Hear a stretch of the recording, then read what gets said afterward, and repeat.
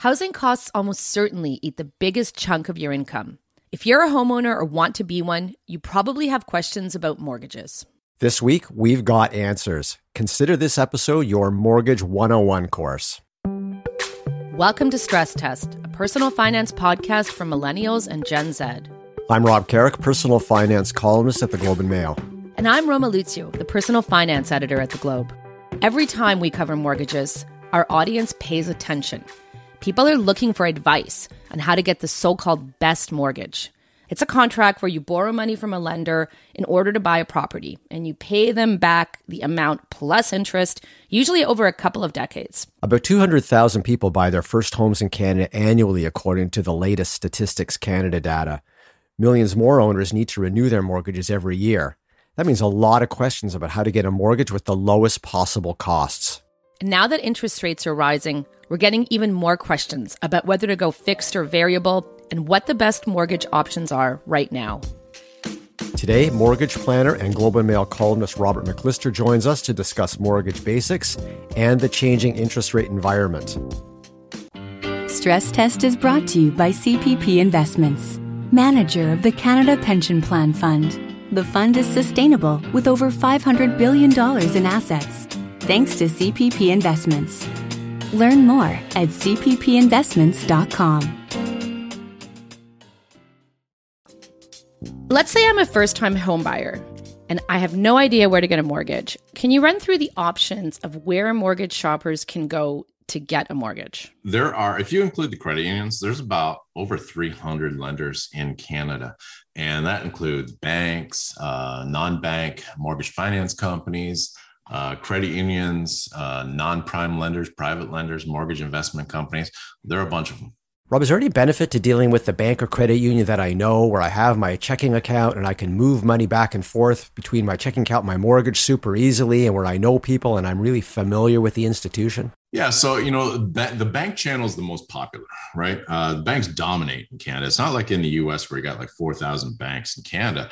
You got the big six and then some others. And so they have your checking account typically. And people like to do business all in the same place if they can help it. And so, the banks have a big penetration. And so, at the end of the day, it's all about borrowing cost.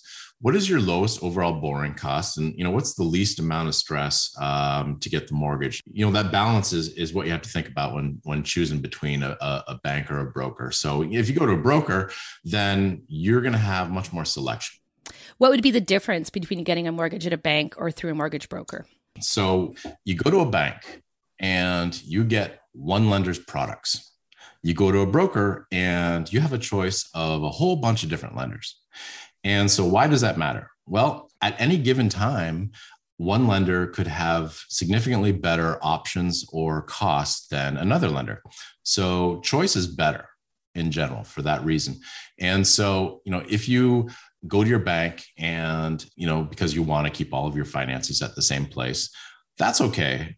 Just make sure that the mortgage you're getting has what you need. And, what most people need is the lowest possible borrowing cost with the least amount of stress. And the least borrowing cost entails not only the interest rate, but the features of the mortgage. So big banks are notorious for things like brutal prepayment penalties, limitations on some of the features like refinanceability and stuff like that. Maybe the big banks are not known for giving you outstanding rates when you ask them to refinance your mortgage. And so, you got to take all these things in consideration, and a mortgage broker can show you a whole bunch of different options. And at the very least, everyone should talk to a mortgage broker just to compare what their existing lender is offering. Rob, what things should I consider when contacting a mortgage broker? Yeah, so mortgage brokers get paid a commission. You don't pay it out of pocket, but the lender pays it. And so there may be incentives to steer you to one place or another. At the end of the day, you want a broker that is very experienced, that deals with a lot of different lenders, not just, one or two lenders for 90% of their business. You want choice. and you want an honest lender. And most people can talk to someone on the phone and get a feel for what type of person they are, just after a few minutes of conversation. But you got to ask the right questions. How long you've been in the business? How many lenders did you deal with last year? Do you to offer the lowest rates possible? Do you buy down rates from your commission, which means you trade some of your commission for a better deal? Now, those things pertain to prime borrowers. Okay, we're talking about borrowers here that can get approved at any bank, for example. If you're a non-prime borrower that you maybe have bad credit, or you can't prove your income or whatnot, or you have a super high debt ratio, then that's when brokers are much more helpful, because they are the ones that have the widest access to the most non-prime lenders. And in that case, maybe the interest rate isn't the main factor anymore. Maybe it's getting approved, period. Rob, the big question a lot of borrowers have is, how much can I afford? How do lenders calculate that? So lenders look at a lot of things. The main thing that they look at is your debt ratio when it comes to affordability. And so that's basically your monthly obligations divided by your gross monthly income. And the result needs to be below a certain threshold. So say 44%. And that determines generally how much you can qualify for. Obviously, you got to have good credit, and there's a whole bunch of other things that go in the underwriting process, but that's the big one. Now, what can I do to give myself the best shot at a good mortgage rate? And I'm thinking, what credit score do you need to have in order to qualify for the top rates out there? Well, assuming you have the minimum down payment, you don't even need to have that out of pocket. I mean, you can get, if you have parents that are generous enough to gift you the money, that's an option. You can actually even borrow the money theoretically off your credit card. I don't recommend that, but I've seen it done. So step one is having a down payment. Assuming you have a down payment, then, to get the best terms, you need good credit. So you want to aim for a credit score of 720 or better. You need consistent, reliable income, provable income. You need a reasonable debt ratio. So if your monthly obligations are like, 75% of your gross income each month, including your mortgage payment and all your other debt payments and stuff, you're going to find it very difficult to get a mortgage unless you have a lot of assets behind you or some other mitigators. Rob, let's talk about down payments. Conventional wisdom is that you should put down as much as you can, about 20%. Is that what you see most people doing? Well, down payments can vary widely depending on how much money you have, how badly you want to buy a home. Because first of all, you got to figure out if homeownership's for you, right? If it is, and you only have 5% down, which is the minimum in Canada for a good rate, maybe that's all you can afford. Maybe that's all you should put down. Maybe you should get in the market now so that, home prices don't run away from you, because, average home price is about 800,000. If it, even if it goes up with a long-term rate of inflation, which is 2%, that's 16 grand. More expensive the house gets if you wait another year. Now, we're in a different market now. Prices are weakening. So people have, you're not under the same pressure you were a year ago or so. But anyway, with respect to down payments, if you want to avoid default insurance fees, you have to put down 20%. I wouldn't get too hung up on that. With an insured mortgage, you actually get a much better rate most of the time. So it kind of offsets to much extent the mortgage insurance fee that you pay. And not only in your first mortgage, but your second mortgage too. If you switch to another lender and your mortgage is insured, you can often get a better rate on that switch. People are really fixated on their interest rate when getting a mortgage. What are the other important things they should keep in mind? Yeah, so mortgages are not just about rate. They're about reducing your borrowing cost as much as possible. For example, the lender's portability policy. Let's say that you get a mortgage and you want to move to a new house 3 years from now. You want to keep your great rate because interest rates have soared. but the lender only allows you 30 days to move the mortgage. That's one example of a feature that can work against you. You might be forced to break the mortgage, pay a penalty, and penalties can be very high in this country. It's not like the US where all the mortgages are generally open. In Canada, your penalties can be, 2, 3, 4, 5% of your principal sometimes, depending on the market and the lender. So you want to look at these features that are going to save you money after closing. And then you got to figure out, what's my probability of needing this feature? How likely am I to move, for example? How likely am I to need more money? If you need more money and the lender has very restrictive refinance policies, that could cost you a penalty. It could cost, you might have to move. You might have a lender that doesn't have good rates and that tries to stick you with a rate that's, 0.3 of a percentage point above the market. You got to think of all these things. And that's where a broker comes in handy, where these rate sites online come in handy. You got to do a lot of comparison shopping. Can you run through some of the fees associated once you're getting a mortgage? Well, yeah, the big fees are, legal fees, registration fees. You got to register the mortgage on title, appraisal fees. If you're switching lenders, there's a discharge or assignment fees.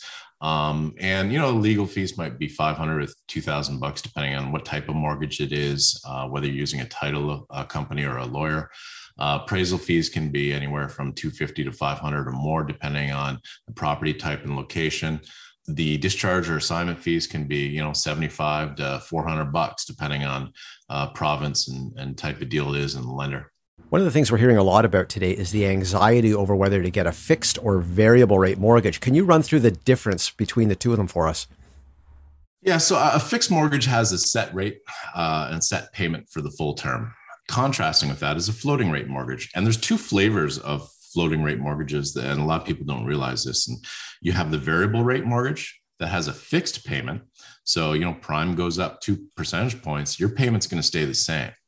What happens is you end up paying more interest and less principal. So, you're not paying your mortgage off as quick.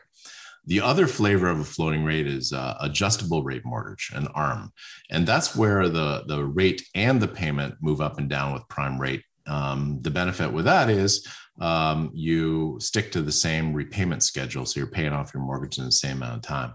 If you're a first-time mortgage shopper, you like the idea of the predictability and the security of a fixed rate, but you've heard that you can do better with a variable, what are the things to consider when making a decision on which way to go? So this is a very personal decision. There's all kinds of things that go into determining whether you should be in a fixed rate or a floating rate. But generally, the big ones are your financial profile.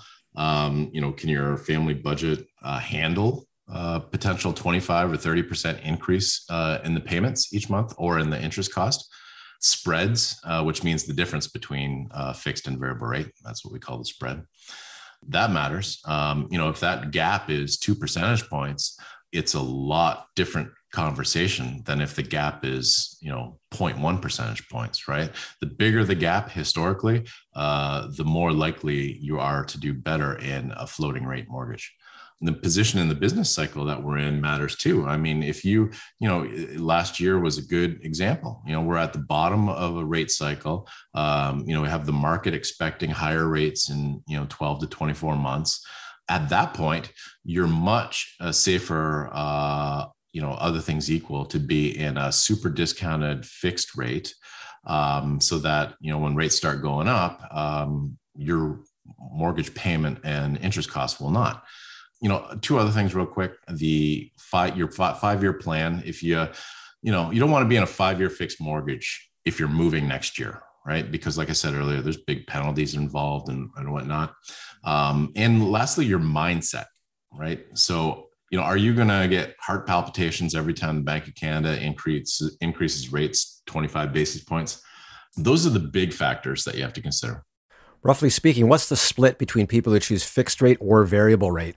Historically, most people have a fixed rate mortgage, about 2/3 of Canadians. But interestingly, in the last year or so, actually in the last 6 months, I just did a story on this. The number of people, or the percentage of people getting variable was 54%.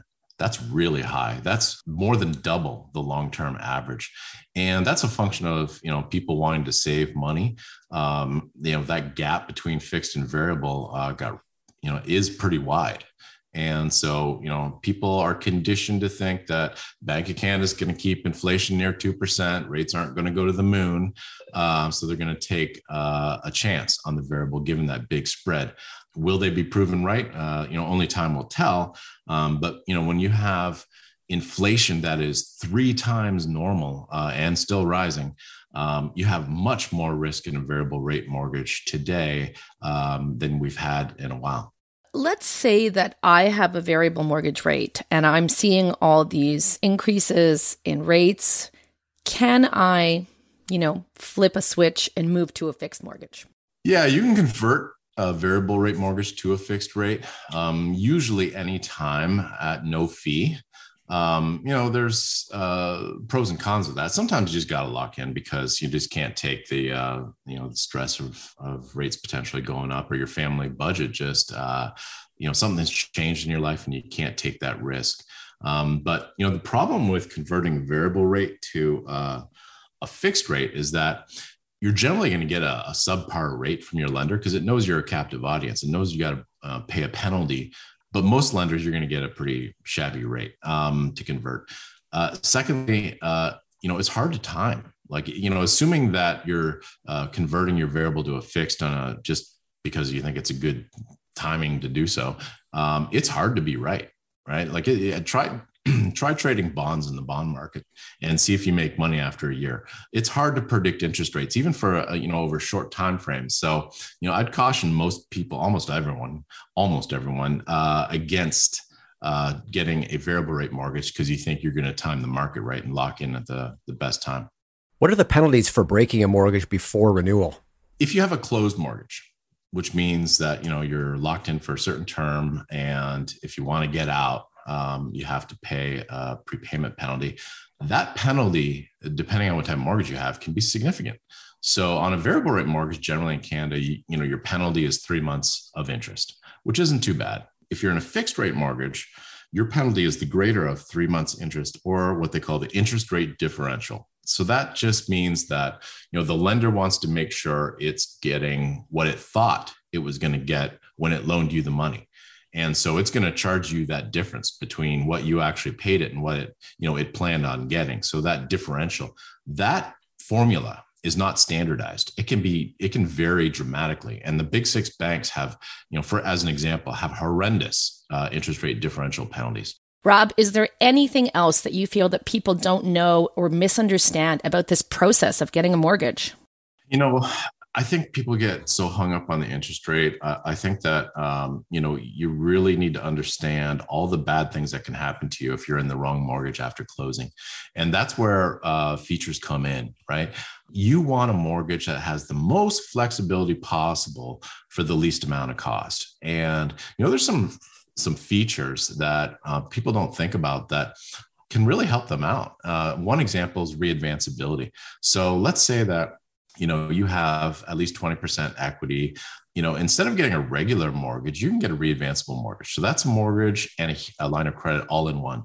So as you pay down the mortgage principal, it creates a bigger line of credit that you can use in the future for investment purposes, emergency purposes. Readvanceable mortgages make great emergency funds. We have, the financial experts out there tell you to keep an emergency fund. Well, most people, they're told to keep that in like a safe savings account or whatnot. Well, long-term, that doesn't benefit you. If you have a readvanceable, you can instead invest that money in a different suitable investment, maybe a index funds or whatever is suitable for you, earn a higher return, and still have that money available through the HELOC portion of your readvanceable mortgage anytime in an emergency. Robert, you just mentioned HELOCs. Could you clarify for our listeners what that is? Yeah, home equity line of credit. So that's basically a secured facility where you can borrow money from your home equity. That's just one example, right? There's all kinds of other things you got to think about too. Like HSBC's variable, for example, fully open after 3 years. Well, okay. So let's say you have a regular variable and you have to pay that 3-month interest penalty because you broke the mortgage in year 4, right? All of that, those benefits have a value to them. And so that's why it's important to comparison shop and figure out the mortgage that has the lowest overall borrowing cost. Assuming that, given the contractual terms of the mortgage. Thanks to Rob McLister for joining us. After the break, we'll have a mortgage broker answer more of your questions. CPP Investments is proud to manage the assets of the Canada Pension Plan Fund. The Canada Pension Plan provides retirees a solid income foundation. In support of that important priority, we've built a well-balanced and globally diversified portfolio. It's designed to be resilient in the face of wide-ranging market and economic conditions. Through good times and bad, our professional investment teams have helped make CPP a plan that contributors and beneficiaries can count on for generations to come. Learn more at cppinvestments.com.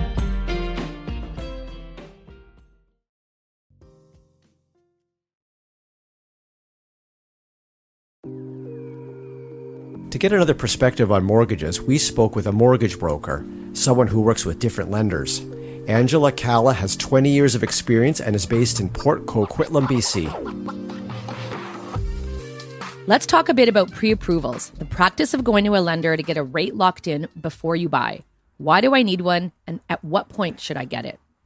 They're critical. If you are thinking of buying a home in the next 5 years, you need to start thinking about your pre-approval now, because you need to understand, based on today, with where my income is and where my credit is, what plan am I going to put in place to ever buy a home? How much income do I need to show? As an example, in today's market, $100,000 in provable income qualifies you for a $400,000 mortgage. So what does that mean for you? What type of property does that look at? What type of down payment do you have? How are you getting a down payment? Financial planning is critical, and you can't create a plan without a map. The biggest mistake people make is, as soon as they get a job, they go out and buy a car. Well, if they have a $800 a month payment, that takes away $200,000 in mortgage qualification. So if home ownership is one of your goals, then way before you even think you're going to need it, you need to understand how your income, debt, and how you can save for a down payment to plug every dollar in the best possible place to get you a return, not only on your taxable income, but in every single way, to make sure that you are setting yourself up for success. Because this isn't something that you just think, okay, I need to move next month, I need to go get a pre-approval. It's a plan. And so you need to start way before you think you do, so you can set up a plan and make sure that you're plugging your money in the best places. Can you tell us a little bit more about getting a rate hold? How long can I get a rate held for me? I mean, I see rates rising almost week by week, month by month. How long can I lock in for? Some lenders will do up to 120 days is average. Now, again, with the variety of lenders that are out there, some lenders that have the best rates don't do pre-approvals at all. Some lenders do pre-approvals for 120 days. Some lenders do pre-approvals for 90 days. There's a cost to that. There's a why behind everything in the banking and mortgage and finance industry. And when you think about that why, it costs money for the lenders to hold money. Pre-approvals, only about 4 out of every 10 pre-approvals go live. So for the banks to be holding money at a lower cost when they can lend out money at a higher cost, or it no longer becomes available to them, there is a cost to that. Angela, how are the mortgage requirements different for self-employed workers or those in the gig economy? My understanding is that lenders like to see 2 years of consistent income. Correct.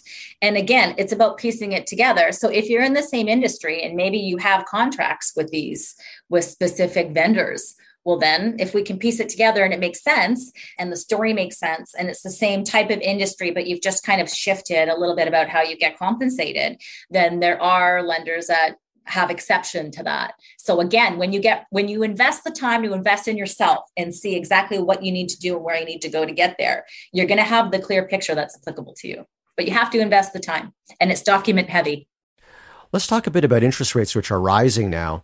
Buyers are subject to a stress test when they're getting a mortgage. For people who are applying for a mortgage, can you tell us how that works? Yes, you are tested for a mortgage at an on average 2% higher interest rate than what you're actually paying. So that test is put there because it's anticipated that they want you to be able to qualify for the mortgage should rates go up on average 2% from the time in which you got it. So knowing that that's the plan that all the lenders have in place, all of us Canadians should be navigating our mortgage and financial plans for that.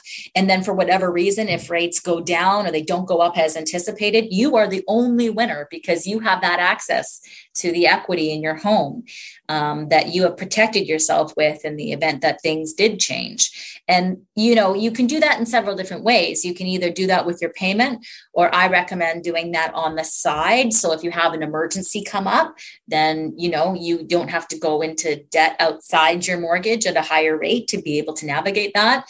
And so while it's important to look at, your mortgage, you have to also consider how you plan your budget and navigate that to be able to have the most freedom in changing times. Angela, I've talked to mortgage brokers over the years and continually been surprised by their stories about how many people break their mortgage before the renewal date. What happens if I break my mortgage? 7 out of 10. That's why I recommend a variable as well, because a variable is consistent. You're always going to have only a 3 months interest penalty. And, we don't know what's going to happen with discounts. If rates go up, sometimes discounts go down. Maybe that'll be the time where people can make their move because, properties are, not going in multiple offers anymore or whatnot. So if you adapt a fixed rate mortgage with a traditional bank, your penalty is going to be much higher, 4 or 5% to get out of. And that's the thing is you can't guarantee the timing of when you're going to need something. And that's why 7 out of 10 Canadians end up breaking their mortgage early. So are you going to be someone who fits within that 7 out of 10? Or, are we going to be lucky and not have any changes in circumstances? I know that I like to set myself up for the most amount of success to control what I can.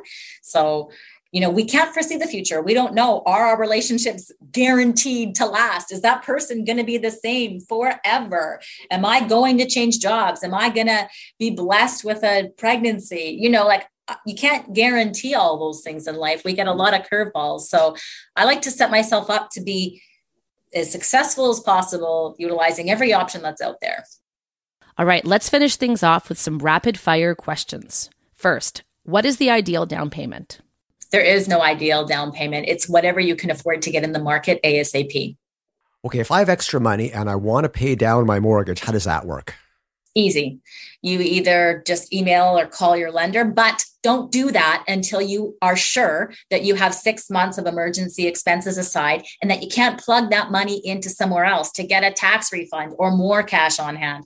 Make sure what you do is in your best interest and no one else's. It's a one-way street when you put money down on your mortgage. Okay, on the flip side, what happens if I'm a homeowner, I'm short money, and I need to miss a payment? That's why you keep the money in your account to have 6 months of emergency expenses. Some lenders have that in their policy, some don't.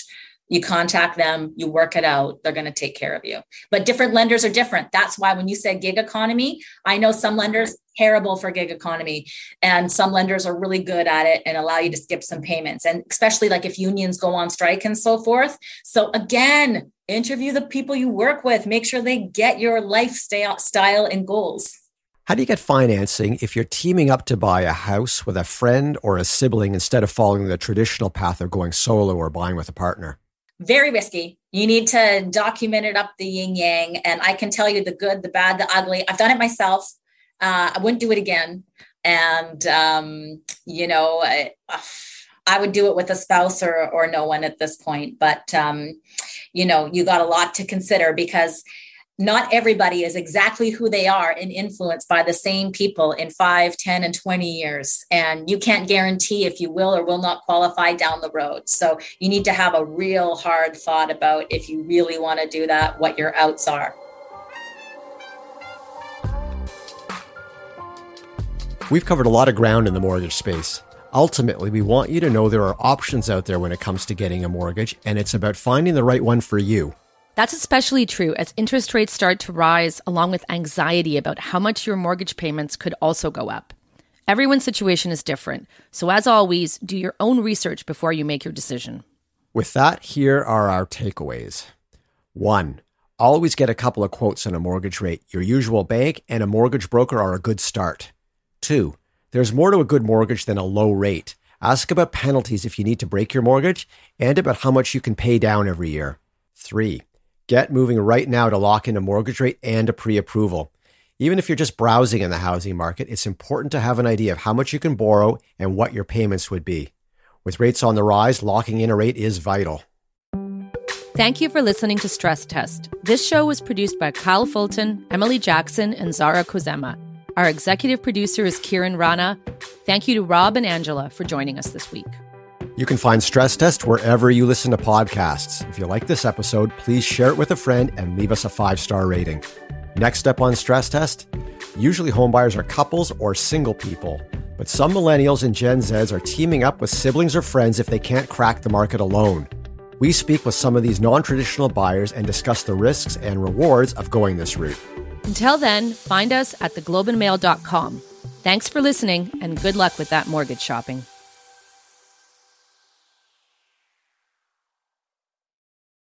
Stress Test is brought to you by CPP Investments, manager of the Canada Pension Plan Fund. Canadians can be confident in the fund's sustainability. In the last 10 years, CPP Investments has earned more than $300 billion for the Canada Pension Plan. With over $500 billion invested around the world, CPP is set to provide a retirement income foundation for generations to come. Learn more at cppinvestments.com.